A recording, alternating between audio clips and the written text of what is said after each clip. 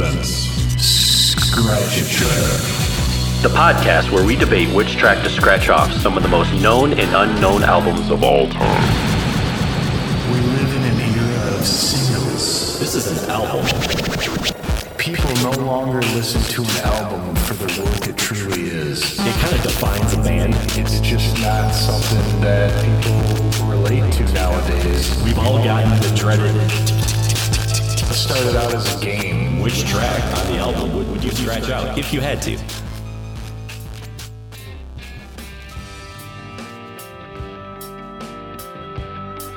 Hey everyone, welcome to another episode of Scratch a Track presented by the Dude and Grimm Show.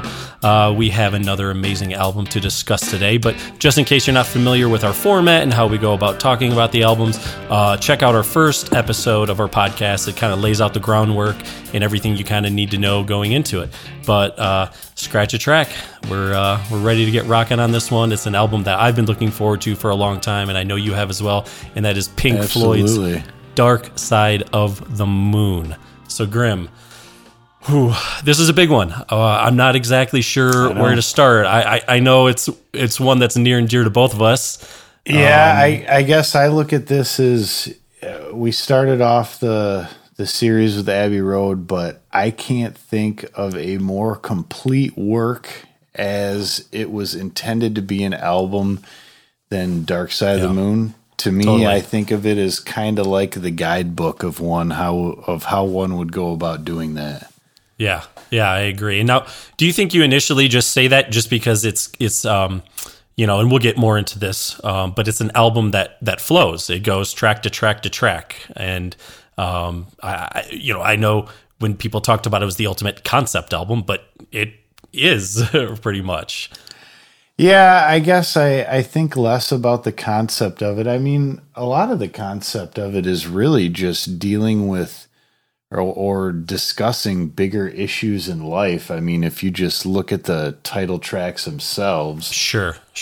Breathe on the Run, Time, Money, Us and Them, Brain Damage. There's just a lot of it just talks about different, I think different things as one grows. Yeah. It's definitely like it's like a musical representation of kind of life and times, and it's interesting. So I'm looking here. It was released on March 1st, 1973, and still today, a lot of the ideas and concepts and things that are sung about and talked about and everything really apply to life today and whatnot. So it's absolutely. It's it's a timeless album. It is, and I think nothing's more evidenced by that than the fact that, if I'm not mistaken, I don't believe it's ever left the top 25 best-selling albums list in the U.S. Yeah, I have a few statistics of their kind of selling and whatnot. Okay. But before we actually get into that, I kind of got a little bit of a trivia question, and you only have, I would say, I don't want you to count in your head. If you had to guess off the top of your head, how many albums did Pink Floyd put out before this? Oh, man. I mean, without counting. Yeah. Oh, without counting? Yeah, without just, yeah. I'm going to say 6. Okay, that's blind out of nowhere. Very close. They're very close. It's actually 7. So this is their 8th studio album. Oh wow! Which when I read that, it just initially was kind of a little shocking to me, because typically a band's 8th album isn't the one they're probably best known for. It's almost like they were kind of like late bloomers. But we had the whole Syd Barrett era. Although I think he was only on one album, which was really Piper at the Gates of Dawn, wasn't he? No, he was a little bit. I think he was also a little bit on Saucer Full of Secrets, but I believe you are correct, where after that, he kind of wasn't on the albums anymore. Yeah. Although I think served as a big inspiration to a lot of the music and a lot of the stuff he did. And I mean, hell, you could argue the muse of Wish You Were Here. Yeah, right. Right. But yeah, definitely. Well, so check this out. To get back to some of the numbers, the Billboard 200 had it charted for over 900 weeks. Like, I mean, I don't even like. I think I calculated it. That's like 17 years. I mean, it's just, dude, that's crazy. I don't know what could speak louder than that. I know. Well, this is a pretty big number too, and it's something I actually do want to talk about in depth a little bit. Is I saw that it has sold over 45 million copies. Which, wow. So here's the thing with that. I not to take away from its greatness, but I think that number is a little deceiving because they are a band who came out in the early 70s. So that means there's people who, I mean, how many copies do you have? You have it on vinyl. You have it on CD, like you have multiple versions of it. And I think, in a format where, things evolve, like that, that's where some of those numbers, I won't say get inflated, but they kind of do because, think about it. People bought it on vinyl, they bought it on tape, they bought it on CD. And so people have multiple copies of it, but that's also a testament to its greatness as well. So, well, that's a good point because I mean, if you didn't like it, you'd probably just make do with what you had. But I mean, it's, And the thing is, I have a vinyl copy of it now, but it's an old vinyl copy and I want to buy it again remastered. Because there's nothing like that sound of putting the needle down for the first time. Right. And knowing that that's the first time that record has been played. Sure. That's not too bad either. Totally. Yeah. Well, so it came out in 1973. This is kind of interesting. Rolling Stone in 2003 and 2012, they ranked their 500 greatest albums. Dark Side was 43rd both times. Yeah, that's ridiculous. Yeah, I would love to see 1 through 42. Oh yeah, because that's top 5, no question. Yeah, definitely. That's top 3. Yeah, I mean, yeah. And I guess I'm jaded as always, having been a really big Pink Floyd fan. Yeah. But again, I think that regardless of being a big fan or not of the band, it's hard to ignore what they did. Sure, absolutely. I can't imagine it being that far down. But yeah. So anyway, this is kind of interesting. I found this little nugget, dude. The title "Dark Side of the Moon" was actually, and you may know this, but there's a band called Medicine Head. I'm not sure if you're familiar with them or their work. I'm not. Okay. Well, apparently a lot of other people aren't either, because they actually had an album called Dark Side of the Moon. And so Pink Floyd was not going to be able to put it out under that. Or they decided not to, because albums can have the same name, songs can have the same name. So they actually changed the title of the album for a short time to Eclipse. Then Medicine Head, let's just say they dropped the album and it didn't do so hot. So once there was no critical acclaim there, they didn't really feel like anybody would notice. So they retook the title Dark Side of the Moon, and now it is this. So well, and not that Eclipse is a terrible title in any sense, because it's an awesome song on the album. Yeah. But the interesting thing that I like, if you really want to dig deep into the album, is that it's called Dark Side of the Moon. And at the very end, one of those interviews that they have, you can hear the guy say, there is no dark side of the moon. As a matter of fact, it's all dark. Which, I mean, if that doesn't tie the whole thing together, it does. It really does. Like just like the rug. I mean, yeah, dude. The dude abides. Yes, that rug and that line. It's because it almost like just throws away the whole thing that they've been talking about for the whole album a little bit. It kind of dismisses it, like, oh my god, there's this, we're talking about this deep, intense, introspective stuff, and then it's almost like, whatever, it's all dark, it's fine. So I know it. Well, let's talk a little bit about, maybe you might know some of the technical aspects of it and the production. From what I saw, it was produced on a 28-track machine and also originally recorded, meant to be in quadraphonics. Yeah, well, and not to be a nerd here, but I'm always a nerd when it comes to this. I'm pretty sure it would have been a 24-track tape machine. Okay. Because that was, but yeah, that doesn't matter. Yeah, and Friggin' Wiki. Quadraphonics never really took off. Yeah. Which is interesting because I think it's surround sound before there was surround sound, and I just think it would have been really cool to be able to listen to this or a lot of albums in Quadraphonics for that matter. And I mean, this is a perfect example to me of one that would have been well suited to be mixed as such.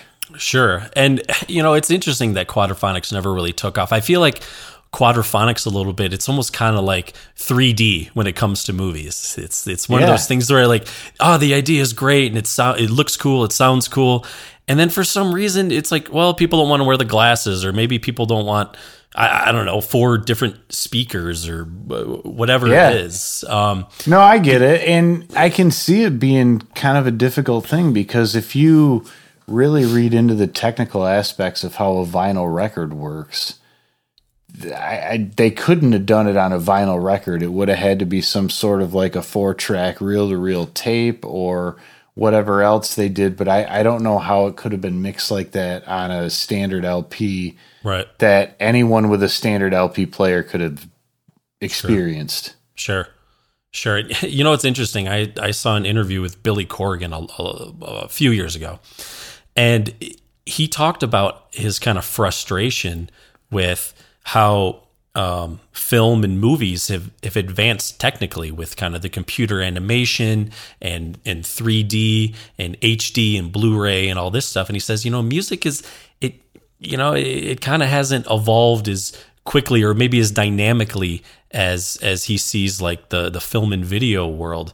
And I thought it was kind of a good point, and that kind of gets me back to the quadraphonic multi-speaker sound. It seems like that's a step that could be taken. You just got to get enough people to buy in, and that's... Well, you're right, but here's the thing: is maybe not the 3D aspect, but all like the high def and all that stuff you can experience still, even on a small player or something.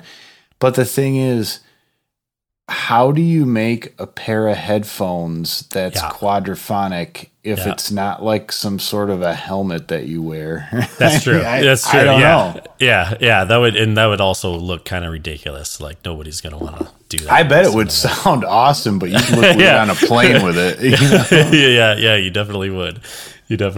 All right. So here's the deal. So getting into some of the songs now.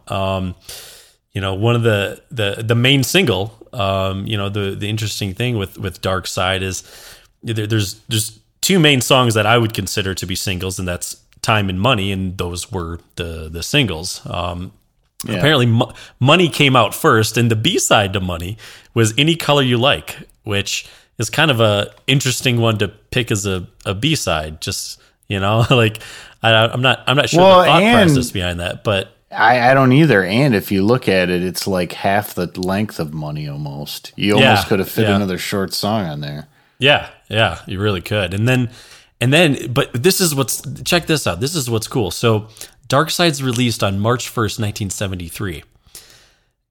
On February 4th, 1974, they released Time as another single. Almost a year after the album's released, they released another single. And so they released Time, and the B-side of that apparently was Us and Them, which is a long song. It's running 7.5 minutes. So that's, and again, wouldn't have been my choice as a single. Not that it's not a great song, but it just Brain Damage is more of a single. Yeah, I could see that. But if you're going to do Brain Damage, wouldn't you just put Eclipse on there too? I mean, and then at that point, but then at that point, to me, it's just kind of a joke. Listen to the album. You just listen to the album, exactly. It's like we got half the album on singles. Like it doesn't make sense. But they flow too good to ever think about split them up. Yeah, no, especially those two. Yeah, especially those two. Yeah, they definitely do. So. I think kind of, maybe getting into the album a a little bit. Well, actually, first before we get into the individual tracks, do you remember what do you have? What was the first song, or do you remember hearing the album for the first time? When was that for you? I don't remember the first time, honestly, that I heard it. I remember being completely blown away, and that's the only thing that I cared to listen to for quite a while after that.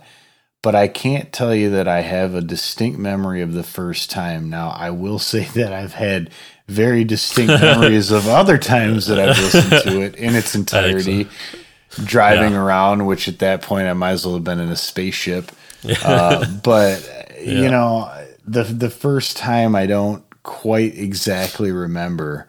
But it wasn't one of those ones like where you'd listen to the album and you're like, oh, that's okay. I like some of it. Maybe I'll give it another listen. I mean, it was just like the greatest thing you'd ever heard. No questions asked. Well, that was it. Why even ever try to record music? Yeah, it's over. Just quit before quit while you're ahead. I think my experience was a little different. I remember you listening to it, and I think a couple of our other friends in high school, and I probably wasn't on the whole, let's listen to the whole album and have a trip and an experience type of thing quite yet. And so I had, I'd listened to Money and I'd listened to Time, but it was actually the first time I think I may have listened to it in its entirety was going to the Fronthal and seeing Dark Side of the Rainbow, which is, when they synced up, as we all know, on the third Lion's Roar of The Wizard of Oz and Dark Side of the Moon. And first of all, I think we just need to take a second and say, whoever figured that out deserves some sort of a prize for all music fans and hippies. And, they made so many stoners happy. Oh my God. And it's unbelievable. And it's funny because we've talked about controversy before with some of the albums, and I can't see any clear controversy with this album. That would be the only thing to really talk about because it's one of those things that's always kind of been out there, and people do talk about it and people watch it. And of course, we've watched it a bunch of times. Yeah. I think it's pretty interesting, and there are some really interesting coincidences, but I certainly don't subscribe to the conspiracy theories that are out there that say they must have made it with this in mind, because I'm sorry, it's too good to have been made in that kind of a mold. Yeah. But could you imagine being that person who did that and the first time you saw it? Because it's the two things that really sync up are the alarm clocks with the witch and riding down the the gravel road with her bike, I think. Yep. And then the second one that is also the cash registers on Money when it changes when it goes to color, black and white to color, which I mean, dude, okay, I'm not a crazy conspiracy guy, but that is, there's something, I wouldn't deny it. I think, I wouldn't say that, no, that wasn't intentional 100%, but at the same time, who knows? So, but that was my first, I think, real experience. And then after that, I was like, okay, I get it now. You have to, it needs to be it's a full experience. So, well, Grimmer, I think it's time. We might need to get into scratching some tracks here, but I think overall, at least go. Yeah. I think we need to go through the songs. And I guess one thing, go ahead. Go on. I was going to say one thing I think we need to do, and this is I found this just kind of interesting, was looking at, and I'm sure this is how it is on the vinyl. Track number 1 is "Speak to Me," A, and B is "Breathe." And there are 9 quote unquote tracks on the album, correct? See, it's funny because, you're correct. But on the vinyl, they do list 10 because "Speak to Me" is considered it at least gets its own number, number on side 1. See, that's so interesting because on the CD, it's not cut that way. Yeah, the CD, it's not cut that way. And then I downloaded on iTunes the the remastered deluxe version, and they do split it up into 10. So let me ask you, first off, are we going to include Speak to Me and Breathe as one track? I think Or of it two? as one track. Okay. I mean, I'm fine with discussing it, because discussing it in that way would not change my scratch, Okay. because those two are so connected to me. I don't know right. how they would, Right. you know. Because you just don't like either of them, so that's your scratch, right? Yeah. Yeah. Okay. No, So- and it's funny because we talk about that. One thing I do want to know that I think is interesting from a musical perspective and a production standpoint is, to me, how incredibly electric the album is. Okay. And when I say that, I think to me it was the first time when I had really heard a sequenced synthesizer, like they did with the VCS3 and On the Run. I had not heard anything like that before, and certainly not something that was put into some sort of a song or a segue or a fragment or whatever you would call it.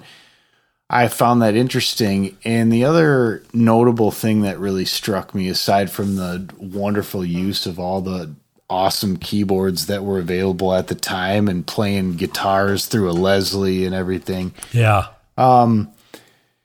the other thing that struck me was David Gilmour's use of the pedal steel guitar, which are those big sweeping sounds that you hear in Breathe and then in the Breathe Reprise. Okay.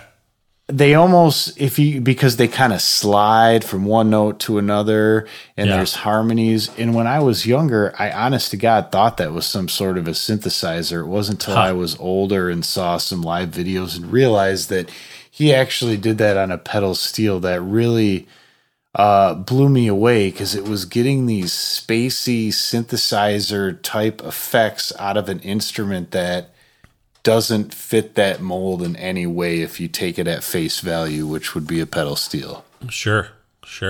Yeah, no, I mean, they're just, you obviously know more of the technical aspects, but just as someone who sits back and just listens to it, some of the sounds are just so, they're amazing. Things you just haven't really heard before. And we've both seen that Classic Albums documentary.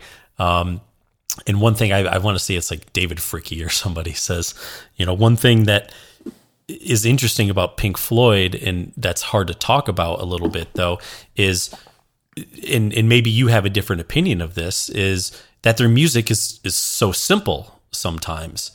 And well, yeah, I mean, there are some chord changes that are pretty much just basic 1/4 and throw in a couple things here and there. It's not incredibly complex. And I think the band even alludes to that in that documentary. Yeah. But it wasn't that they like dressed it up in this way. There was just something really unique about it. It's hard to like pinpoint it easily. Yeah. Well, I think it's interesting. I think some bands, and not just bands today, bands over time think about, I got to play the best, most insane, craziest, sickest part. And when you have a whole song of just that, it's like a little too much. And with Pink Floyd, that just kind of wasn't, I mean, I don't know a whole lot about the musicianship, but there's some great playing on there, but it wasn't about like every part had to be the greatest. It's they also talk about in the documentary about leaving space sometimes. And yeah, absolutely. Yeah, and I think Gilmour's solos were always a testament to that, because as a guitar player, sure, you just want to shred it or you want to do this, but his weren't about that. But the thing is, every note was like the correct note at that moment. And which at that point, it doesn't matter how fast you can go anymore. Right. And I think, it's interesting, with a song like Time, it starts off with the, all the alarm clocks going off and everything. And I think they talk about how they're all like kind of in a room, and they had, they're like multi-tracking stuff and individually doing stuff, and almost like the recording and the mixing of that was a performance and a production all in itself to get everything in line and synced up. Oh, without question, and money too. I mean, Yeah, and even- money too, sure. And the fact that they made that tape loop, I remember somebody saying to me once, "Oh yeah, Pink Floyd, they like made a cash register noise and sequence." Dude. And I'm like, do you know how? Number one, really clever, by the way, Yeah. and number two, how difficult that would have been at that time to do that in the way they did. I Dude. mean, it's. That was some dude in college, man, at a party. I swear I was there. Yeah. And he said that, and we were, I mean, I remember you being almost like personally offended by that. I think. Oh yeah, Yeah, it'd be like yeah. someone saying they don't like the Beatles. Yeah, Like, exactly. how? Like, yeah, like, all right, you can leave now.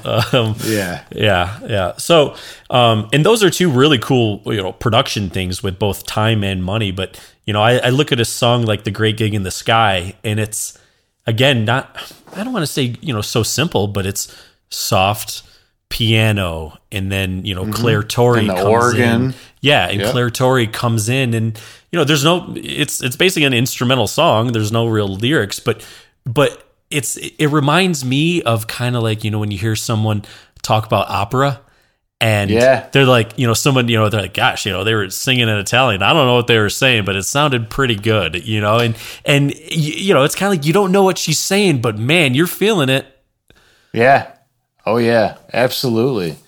Yeah. Yeah, and similar too. I mean, you referenced The Great Gig in the Sky, correct? Yeah. Yeah. Yeah, but even similar, she does some of that in Us and Them too. Sure.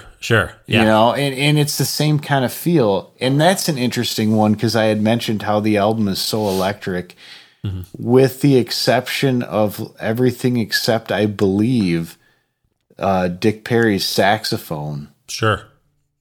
And I don't know. I just that to me was an interesting thing to have this real electric sound and have a nice clean saxophone over the top of it. It had like because that song Us and Them has kind of those more like jazz oriented changes in it anyways, and then to throw Totally. the sax in there, that's nice Yeah. touch.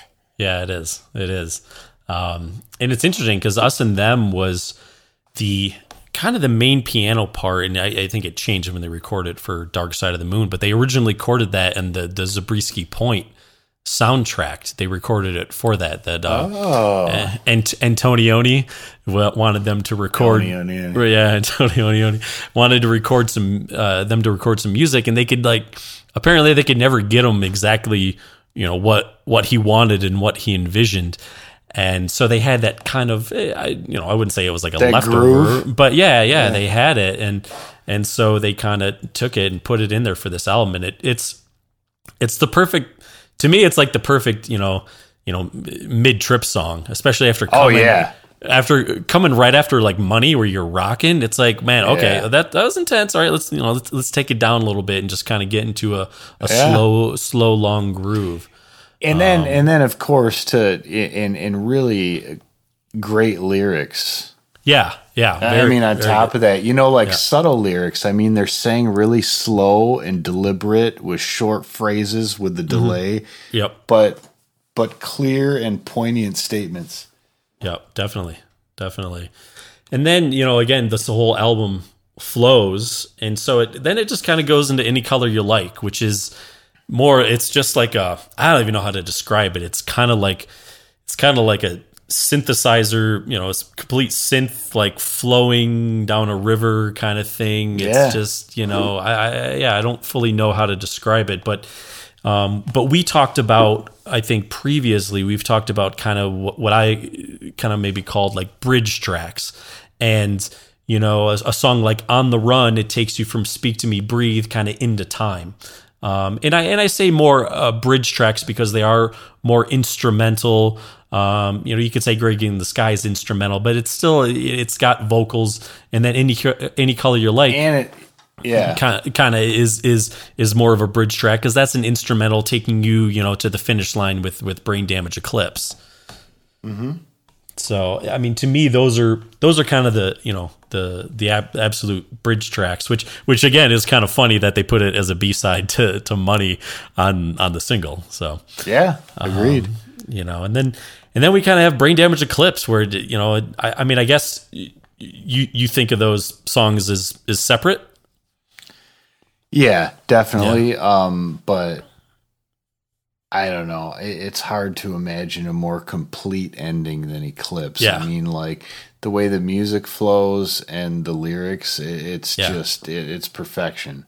Yeah, it's kind of the ultimate summary, Yeah, for sure. Yeah, it really, really does sum everything up, and it completes the album. Just like you said, the last line of the album, there is no dark side. As a matter of fact, it's all dark. It's all dark. So it's all dark. So now we've kind of gone through each of the tracks and whatnot. I mean, it's time to get into our scratches here, and get into the game. Into the game. I mean, this is a tough one because there's a lot of good ones. There's singles, it's one of those ones. Do you scratch out Money because you've heard it on the radio 1,000 times? I mean, I've probably heard Time on the radio 1,000 times too, or Speak to Me, Breathe. So some of these ones, I don't want to hold that against it.